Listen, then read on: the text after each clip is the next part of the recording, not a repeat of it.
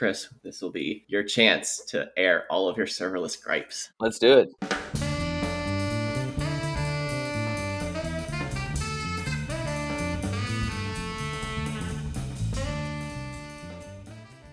Josh Proto, welcome to the show.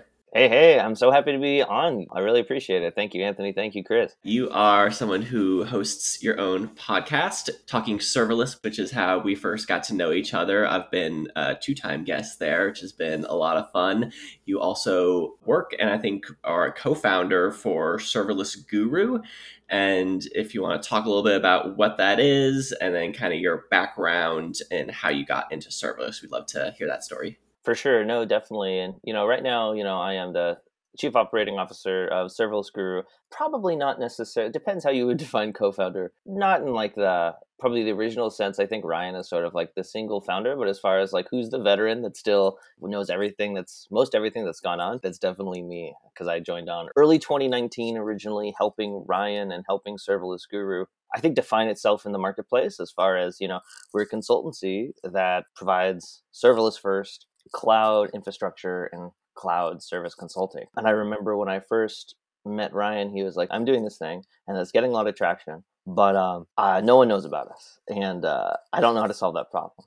And as someone who had recently come from a long career in education and retooled myself from marketing communication, I was like, oh, I am exactly the right person for this. And that was when I really started to, I'd say, delve into the industry of like, what is serverless? I knew about cloud, I knew about AWS beforehand. Predominantly, we're working with AWS when we're in AWS and AWS Lambda, those sort of services when I'm talking about serverless at Serverless Guru. But that was my first inoculation, I would say, into the industry. And it's been just a fantastic ride the entire time. Couldn't be happier with my choice. Yeah, that's very cool. And you're a career switcher like I am, and you also have an education background. So I'd be curious why you kind of decided to make the switch and then how you approach that, if you were a boot camp student, kind of self-learner, or how you approached making that switch. Sure. So one thing I always am like really fascinated by in people's stories, and also like my story in a way of self-reflection, is, what are the things that stay the same as our lives change, as we grow older, as we switch careers? And for me, I've always been very, very people focused and very experience focused. And so if there's one thing I learned in education, and I was in personalized education, so I was tutoring children and adults that were non-traditional students. So maybe there is a learning difference, ADD, ADHD, or they're just coming back to school after maybe like 20, 30 years of not being in school. I had this challenge of I need to architect a situation to where learning happens, which is really, really complex because I'm a biochemist by trade. I had my own chemical company for a while. And so I know about a little bit, to be dangerous, in terms of how memories are formed on like a biochemical level. And so understanding there's that aspect, very granular, compared to the process, the human process of, we're talking, here's a picture, this is a circle, this is the area and circumference of a circle. How do we get someone to actually memorize that and to learn it and be able to teach it to someone else? I had just spent 5 years becoming very comfortable with that process. And I actually was retooling myself to be a game designer, because it's something I always played around with in college and coding in like C# on Unity and doing some JavaScript development, and made like some iOS games for me and my friends with Swift. That was always really, really fun. And so I was thinking of doing that, but I was reading this design principles book, and I kind of realized that, I could apply these design principles to sort of anything. And that's what made me really excited. And I was playing around with Alexa skills and building, like, I'm a big D&D nerd a little bit. I had like a campaign that was running for like 11 months, which seems like a unicorn as far as campaigns that actually continue to run. In that time, I was building some Alexa skills and working with AWS and in the Portland community to scratch that itch. And those skills, I think, gave me the foundation for when I met Ryan and we were talking about stuff. I'm like, I know enough to sort of talk about this and to figure out, what does the market want to talk about? What excites the market? What excites the participants in this area?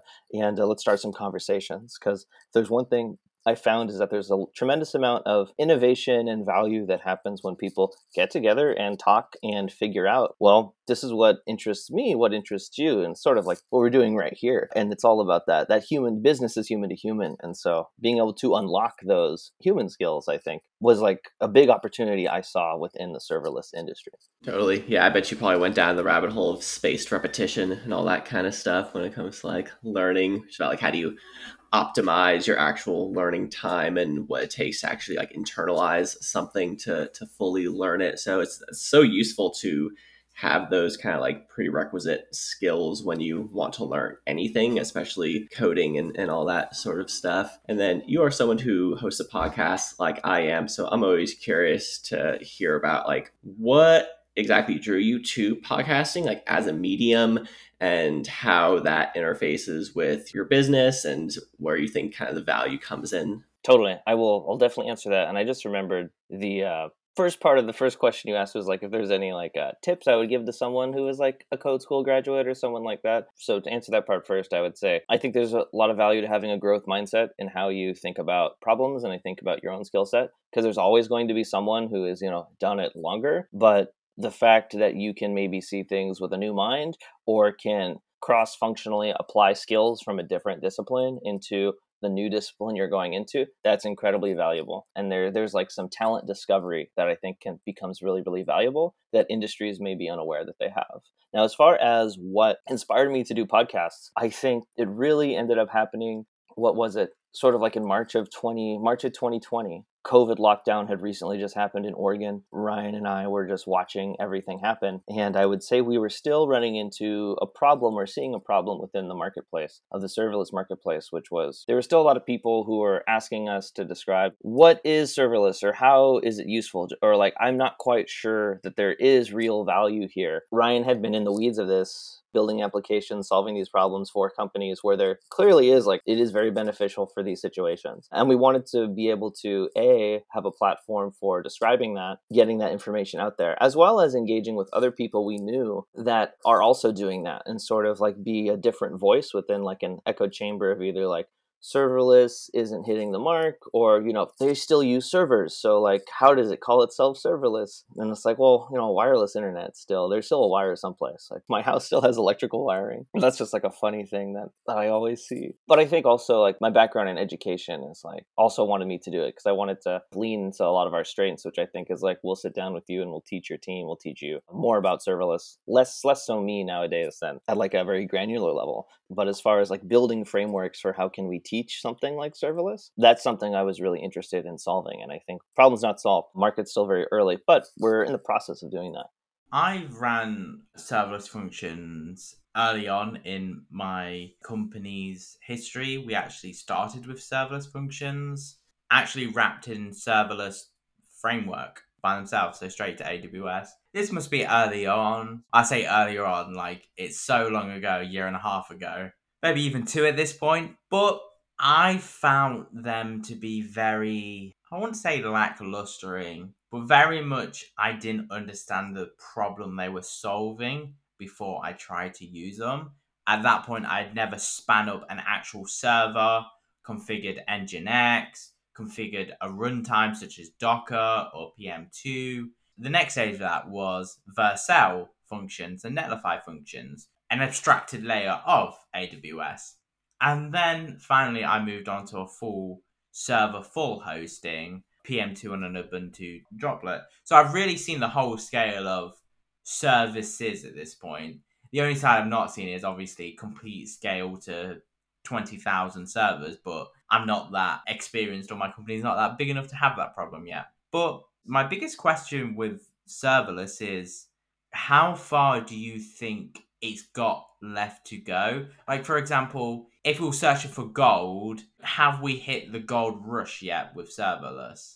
I really like your question a lot because I recently read an article by Mark Hinkle called like, Has Serverless Jumped the Shark? And they were sort of talking about like, I kind of liked it because I think last year I was reading articles why like serverless isn't like hitting the mark. And ultimately this one was saying that like, actually serverless is like doing pretty well in the sense that it's getting people to think about event-driven architecture and is allowing developers to spend less time on like infrastructure configuration, which I think is very useful once we get there. Interesting thing is that they talked about how, as far as like how trendy is serverless right now, it's actually dipping. People aren't talking about it as much. It's sort of like an old hat sort of thing, as my grandmother would say. I think there's a lot more gold. Like the value proposition of serverless, we may really understand that now, or we've been able to figure out like these are the use cases where serverless makes sense. You don't want to have one Lambda function supporting like your entire monorepo, or if you're handling like 300,000 requests a minute, maybe don't put that under one Lambda function. But there are instances where it makes sense and it can really increase the velocity of your team. We probably understand that now. Now it becomes a problem of implementing it, being able to implement it when it is a correct use case. Because I'm also spoiled. I've never had to configure a server or do anything with networking. And one of the people on my team, absolutely brilliant. They're telling me about how, well, the last time when I was a consultant, we had our own servers and I had to move wires around and like make sure they weren't overheating. And it's like, wow, I would never have thought that would be like a role as like an engineer or a tech consultant to actually have to, do some plumbing, do some electrical engineering in that sort of way. So I think that we have found the gold veins. We found the veins. Now we just have to mine it. We know how to find it. And now we just need to put in the labor to actually extract the value. I've got, I guess, two contradicting point of views to really ask and hear your thoughts against. And this is even controversial for me, so don't worry. You will see why. The first one is Marco Arment. He's a developer. He makes Overcast, the podcasting app. And he says he runs 3 PHP servers. He wrote them in PHP because he knew PHP. And he said they're a hassle to get going, but once you get them going, you just leave them forever and they just sit there, carry on ticking, everything is good. Opposite of the whole conversation was, I think, Snipcart, who did a conference talk where they was like, we used to be serverful, and then we just clicked a finger and now we're all serverless, and look at us. The point there is, I think that, and it comes down to the biggest gripe I see and have felt with serverless is cold starts. Are they manageable at this point?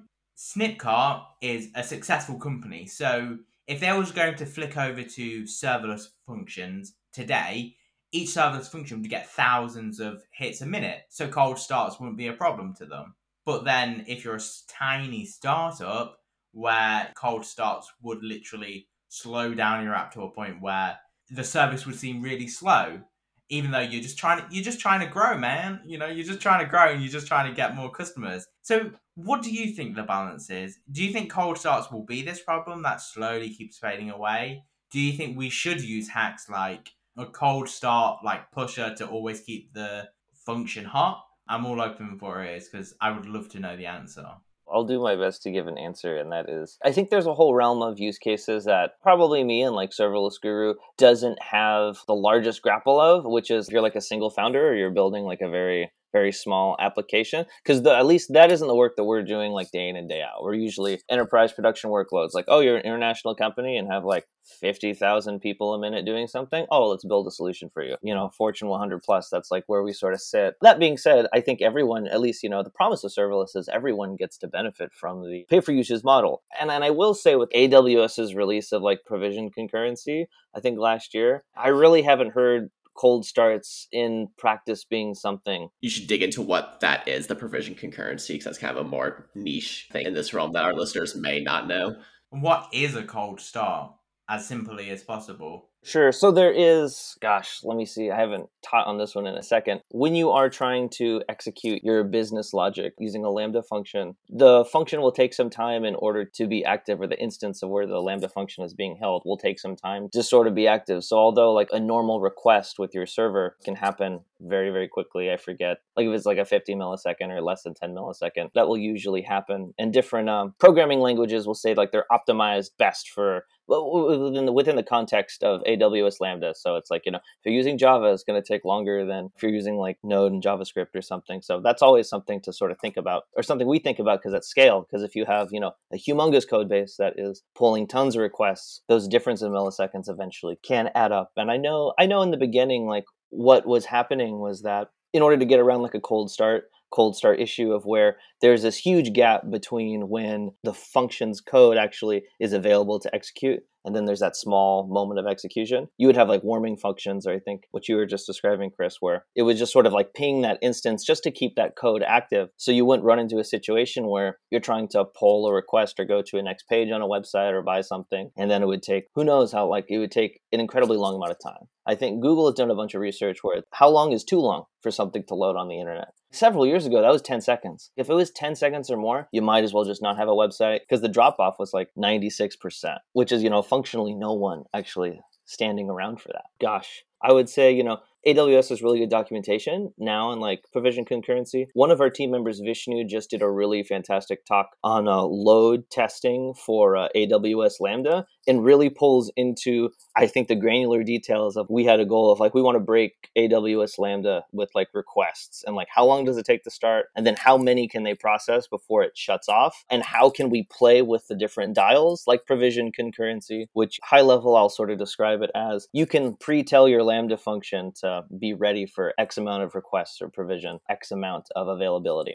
I believe there's also something really interesting. We were just talking about it, Edge, AWS Edge, where you can distribute your, it may be a more regional thing. I'll have to get back to that one. Upfront just added functions. That might be what you're thinking of. It was Lambda Edge that you're thinking about. Yeah, I'm definitely thinking of Lambda Edge. If I remember rightly, when you set up Lambda, you say run in EU West 2. But then when you use Lambda Edge, you say just run in their closest center. Exactly. So you are able to get even marginally more beneficial and useful runtimes, which is very, very great if you're running huge, huge volumes. So I think the fact that we're now able to do that rather than just, like, I know one of the reasons why I think why Serverless Guru is in Portland and AWS is and Amazon is like located in Seattle is because we have like a huge regional data center for Amazon. And so we get very low latency. We get very fast compute time, which is great. But there are certain places you can look at the map that isn't possible. But things like Lambda Edge, provisioning concurrency, provisioning time and resources and memory for your Lambda functions just to stay awake. We are seeing that like an enterprise level, this is definitely fixing it. This is definitely making it easier to extract the value. I think then there becomes interesting conversations around monitoring and tracing, around like making sure that the things that you spin up aren't just costing you a lot of money or costing unexpected money. And that's like an interesting, I wouldn't say problem, but it's an interesting situation that I'd say is another level. This is an interesting level that comes after that.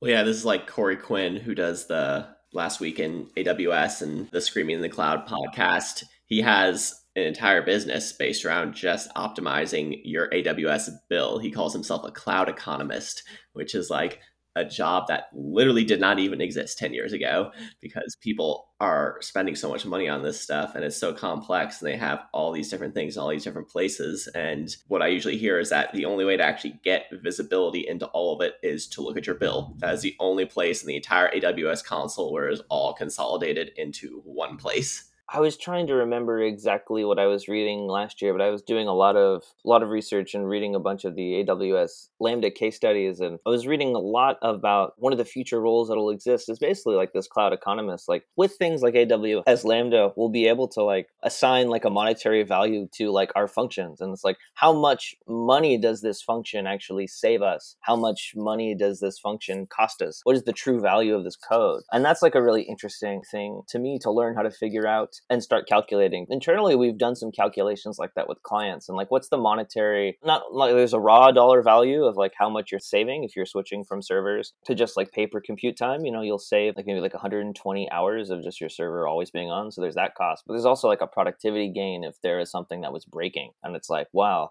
because we have this working function, it's saving X amount of dollars. And that's like a really interesting place to be able to break down.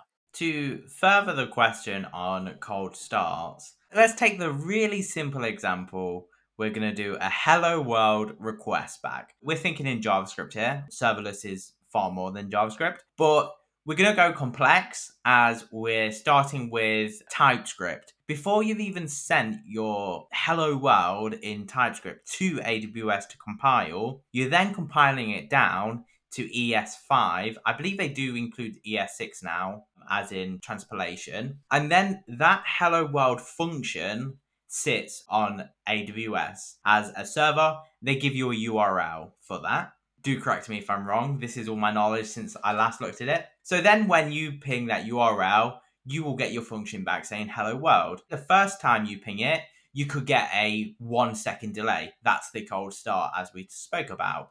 And then every other time it's that 50 millisecond. You leave it 5 minutes, 10 minutes, and then you do it again. You're going to hit the cold start, obviously, a second time. But my next question, the greatest question of all time, do your Lambdas significantly slow down faster than an always online server the more complicated a function becomes? So say you're going to run the same JavaScript logic. So you say you're importing 5 modules of various complexities into a serverless function versus just run that function on an always online server. Obviously, we're not talking about this server's got a 8-core CPU and this serverless function has 200 megabytes of RAM. Let's treat them as equals. Would you say the performance would be the same? Assuming the same amount of memory usage between if it was running on a server in Lambda? Yeah, does the size of the function itself impact cold start? I believe it does. This is a fantastic question because it's something I haven't particularly thought about, but I have definitely seen that size of the function and also potential complexity matters. And I think there's also new ways as far as like, I'm thinking about the work that I've done with configuring deployments. Like, how do I package all my code? My infrastructure is code, so it will actually launch my application and then work with then CI/CD or continuous integration and deployment is a different part of that. But thinking about like the ways that in the past that we've sort of optimized that and have sort of had to uglify it and break out it into small chunks, into small pieces, so you're not just trying to ram it all the way through. So I'm thinking there definitely has to be some level of, the size of what you're trying to do and you potentially breaking into smaller chunks there is going to be a place where you start to get diminishing speed if you're trying to force it all the way through. Yeah, this is a really big thing that Brian LaRue is like constantly banging the drum on, and he's done, I think, fairly vigorous research on this in terms of actually correlating cold start times with the size of your functions, and they recommend you want to keep them under like 5 megabytes. And when you're uploading them to things like Netlify or Vercel and probably AWS as well, there's actually a literal size where they'll just tell you, no, we're not going to take this. I think maybe like 50 megabytes or somewhere around there.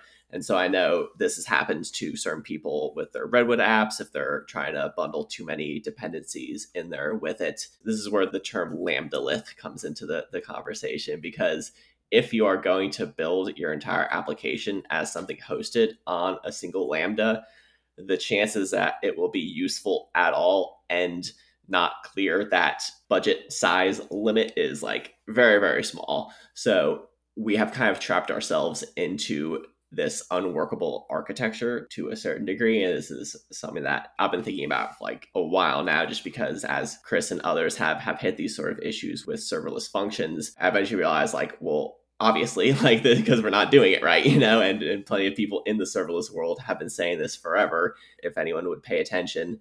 So I think it's like a known problem, but not necessarily an understood problem because there's not a lot of great just like information about this. But they did put out a guide recently. I think it might be the team behind the serverless application model. I know that they do a lot of education work, and so there's like an anti-patterns guide that we'll link to in the show notes. And the very first anti-pattern is the lambda-lith. And so I'm curious, you see lots and lots of these projects and you're consulting for lots of people.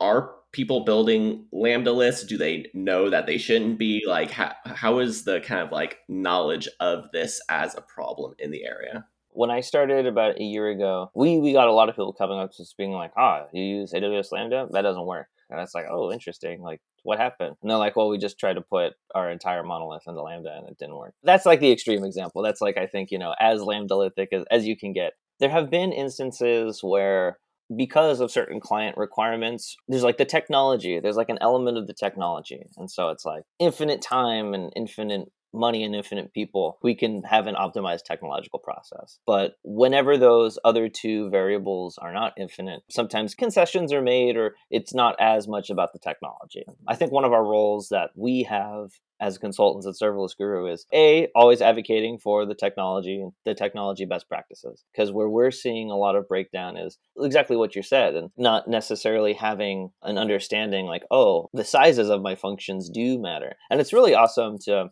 have people like Brian, like I love Brian. I know Brian's talked to him a couple of times, I think, on the Talking Serverless podcast, and like being a place where he is, getting to see where things break like that, getting to see the data around that is just a fantastic place to be, because then you can even optimize your own projects and optimize your own, even like your own services, which is really fantastic. I was just going to bring in the point where you said this doesn't work. The main reason I think 99% of people believe that, they're in their company, they go, yep, we've got an Express server. Express server 5 years ago, been working fine. our API is Express. And then they open the first example of serverless framework that's as Lambda Express. They go, okay, easy peasy, copy, paste, Lambda function now runs Express app with every single route that's in it.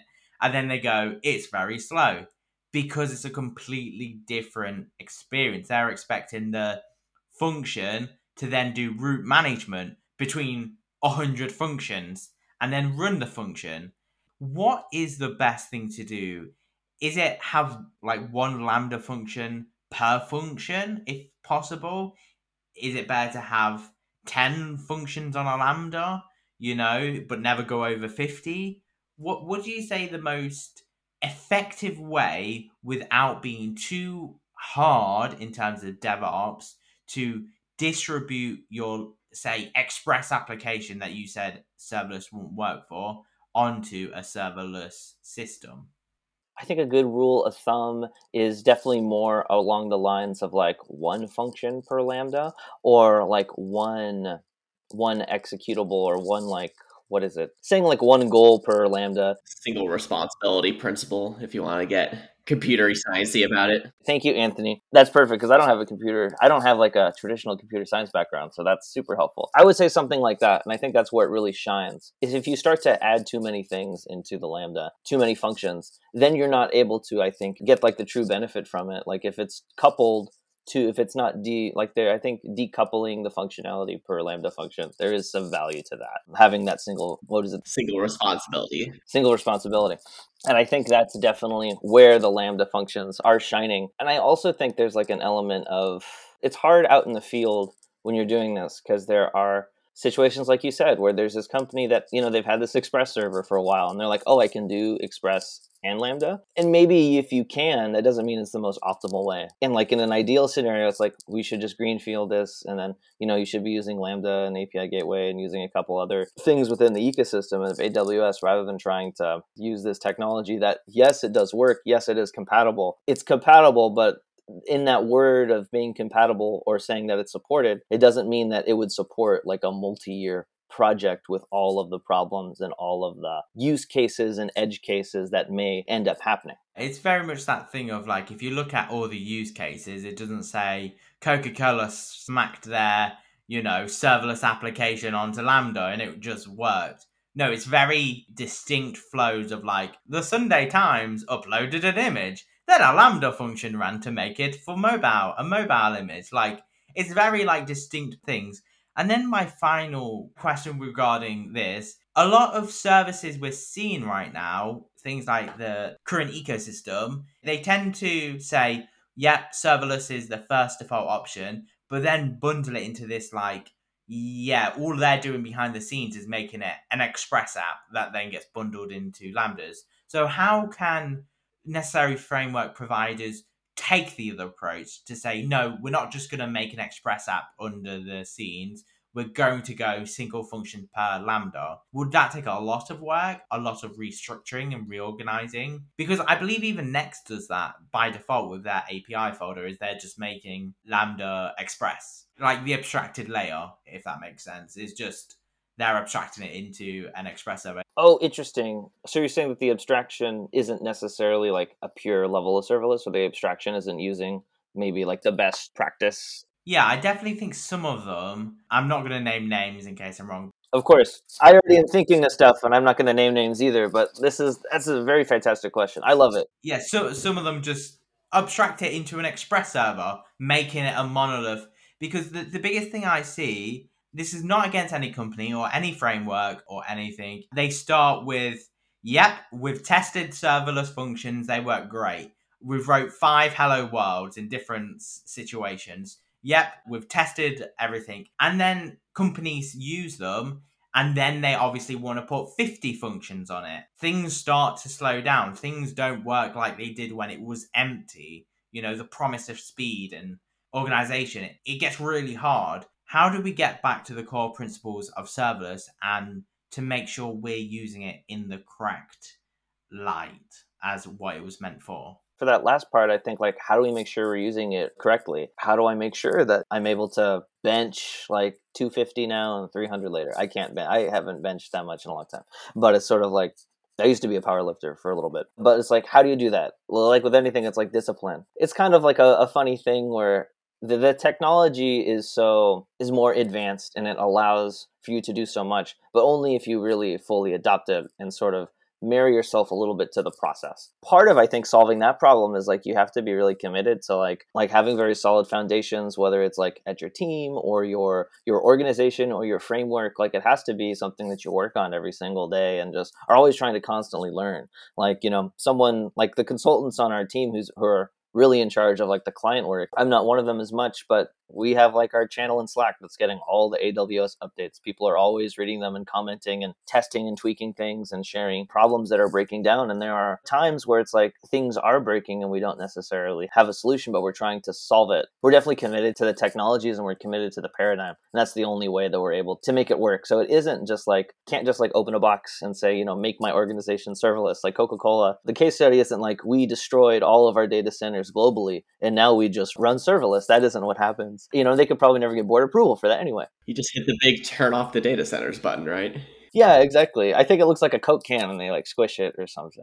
I'm not totally sure. If you want to sponsor me Coca-Cola, feel free. But I think you asked a really amazing question, Chris, which I really like because it's like very like business market strategy is around like these abstraction layers and like, well, what happens when your abstraction layers aren't using serverless best practices? Then you really get to see at scale, like, well, how valuable are the best practices? Because maybe there's a world where really everything could run in as like Lambda off of Express and it's all actually fine. And then we're all just sort of arguing for the sake of the purity of the principle. But like that's something we'll eventually see is like, well, who ends up winning out? What are the major problems that people are willing to like pick service providers for? And that's a really, I think, high level question that most like on an individual level people aren't thinking about. Maybe if you're like an executive team member making the decision of like what provider are we going to use, what framework are we going to base our next 5-year plan on, those are the questions that they need to ask. And I think a good thing to evaluate is, well, are they following best practices and what are the benefits and potential risks to following those or versus someone who isn't following those? And that's like an important thing that I think people should, you know, do some research on. This is a good segue to what I want to get into next, which is these abstraction frameworks. So not necessarily abstracting away the Lambda part itself, but abstracting other pieces that hook into this type of architecture. Because you had mentioned event-driven architecture back at the beginning, which is this idea that you have events coming into your system, which is an email signup or an image resizing, any of these little small single responsibility tasks, and they're contained within a single event.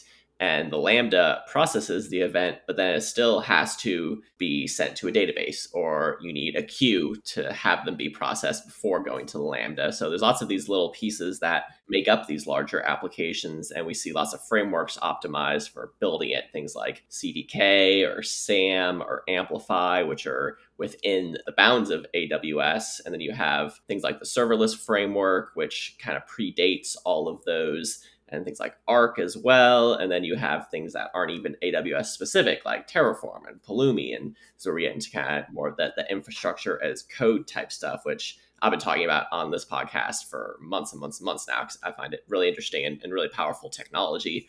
So I would be curious. I know you guys have been big into the serverless framework, but you also are aware of the entire space. So I'm curious where you think it would be good to just say like, yeah, serverless framework is going to do what you need, go with that, versus when you might want to look at other options or when you should just home roll everything yourself. There's definitely value to using a framework. Serverless Guru, we're predominantly using serverless framework. We're also partners and like really enjoy the team over at Serverless Inc. We have a relationship with them, but as a consultancy, you know, our policy is always to do what's best for the client and help people solve the problems that are causing, you know, both them and their people and their organizations like real problems, and how can we help them solve that? Because of that, we've done a lot of research with different frameworks that exist. We've done a lot of work with using SAM or CDK, Pulumi. We did some exploratory research into Pulumi last year, and then a couple other ones that escaped my mind. But, I was just on Slack like the other week, and I was seeing our teams talk about like, they say that like these sort of languages are supported, but if we wanted to do these sort of advanced levels of what the client is wanting, that we really shouldn't use serverless framework. We should use something else. We should use SAM, or we should be using serverless framework with this because this is an optimized language. So there are still like granular levels where you sort of maybe won't figure it out until you're trying to do large workloads or doing a lot of lifting to sort of optimize whether it's like the queuing or the native invocations that are happening. Let's see, I may have forgotten your full question, so let me make sure I'm answering it. Yeah, no, that was fine. Mostly I was just kind of curious, like how you think about the different options that are available to you. And what I got out of that is that language is very important. They don't all support the same languages. Just because they support a language doesn't mean they may support all of those languages' dependencies. And that's a really interesting thing, because we've been talking about Lambda in this episode kind of like it's just Node, but Python has been a very well supported language for a while on lots of these. And then I think the enterprise demanded Java at a certain point, so everyone felt the need to put Java into these things, which makes absolutely no sense whatsoever. You can put C# in it too. We've been doing that a lot recently, just because it's a requirement and it's something that we've been having to solve for. Oh, another point I wanted to add on like the framework thing is like it's also early. So I think the frameworks are at a place where it's like the more people using the specific frameworks are going to make them, I think, better over time. And I think that's the play that like a lot of them are trying to make right now, because the more people use it, the more it's going to break and the more it's going to get fixed with that methodology. And then something you also want to look at, which is a huge reason why we originally were really interested in serverless framework and use it, is because it has like a bunch of third-party plugins that you're able to, that the community makes and helps fix stuff. And that's like a really fantastic place to be, especially if you're a later early adopter right now. Someone may have already found a problem with your application or with a certain use case and have built a plugin to fix it. And so that's really great. I'm definitely ignorant as far as the third party and like community open source support of other frameworks, but I'm sure they're not the only one that does that. So that's another thing to evaluate, because if you have that third party contributions, then it's like you can think to yourself, this ecosystem can grow and get better independent of me and my team working on it. And if you can scale the efficiency of a system outside of your own business and your own workable time and your own human resources, then there's like extra value, I think, in that ecosystem. They very much had the first movers advantage of getting started. And so that's why so many things are built for it. And it's going to be really hard for anyone to catch up to them, I think, but not impossible. And the domain name, they got the SEO, serverless.com. My final question, I think this will wrap it really well. We've figured out in this episode that, back to the first question, that the gold is still in the ground and we're just starting to find it. So who will make the first move to truly expand service to its full potential? Will it be the first party services like AWS? Will it be the third party ones like Netlify and Vercel? Or would it be something like a framework like serverless.com?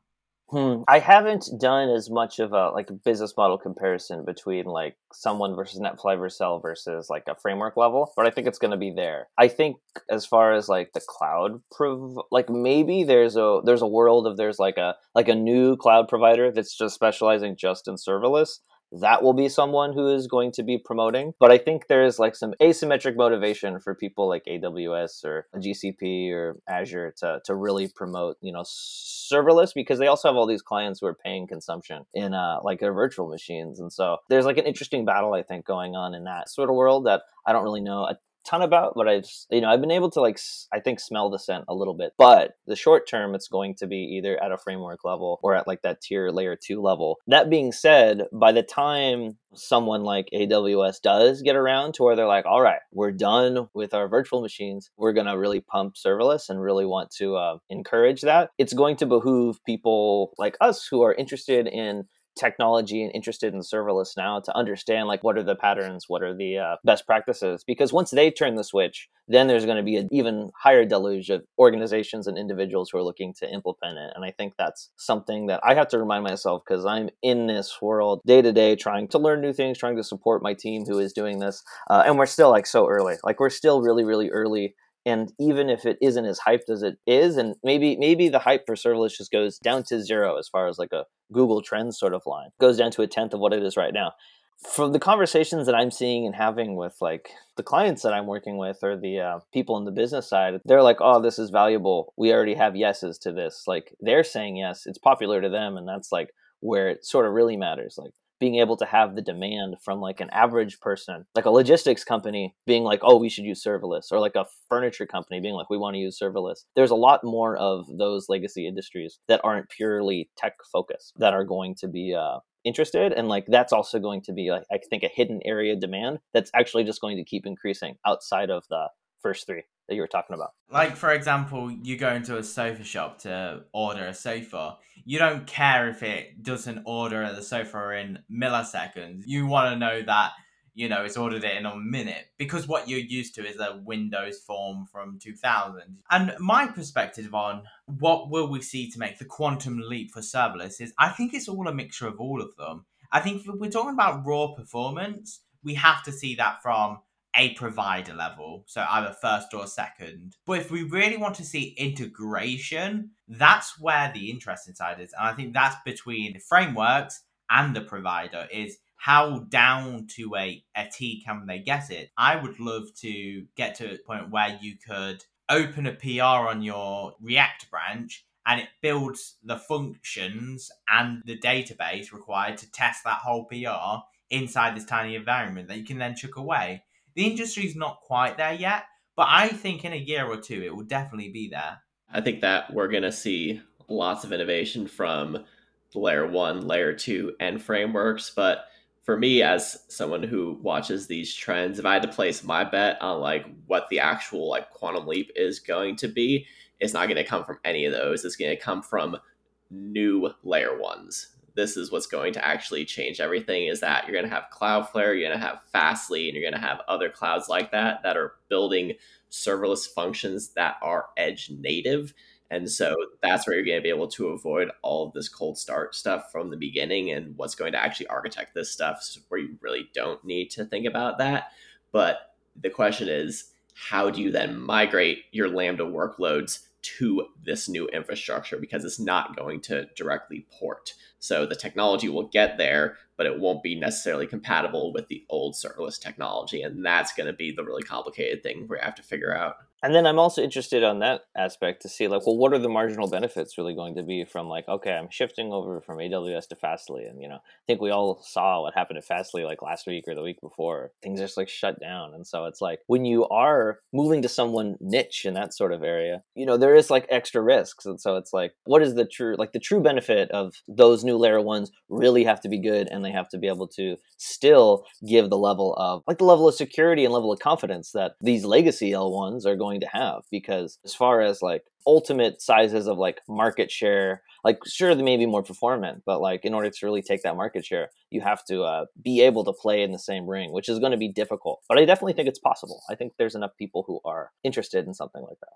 And just a side note, with Fastly going down, it was a user changing one of their config options. Obviously, they didn't say what user took down Amazon and half the internet, but it was a user changing a config session. If you think about it, everything runs on machines abstracted by nth degree. So your serverless, there's still a server function runner underneath it that's then got a runner underneath that as like an OS runner. It just goes all the way down. Somewhere in that huge stack is a person who can fat finger a database and drop it all. All right. Well, thank you so much, Josh. This has been a really great conversation. We really appreciate your perspective as someone in the trenches working on this technology. Why don't you let our listeners know where they can find you online or where they can get in contact with you?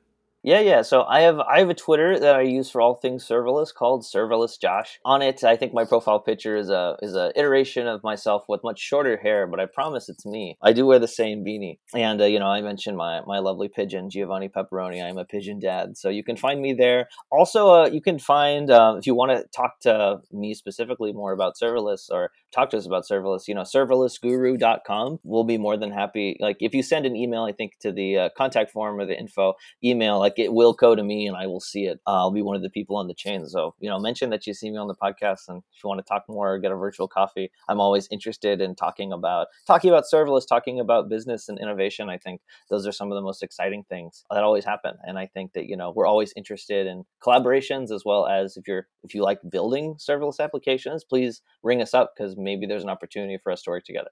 Awesome. Thanks so much.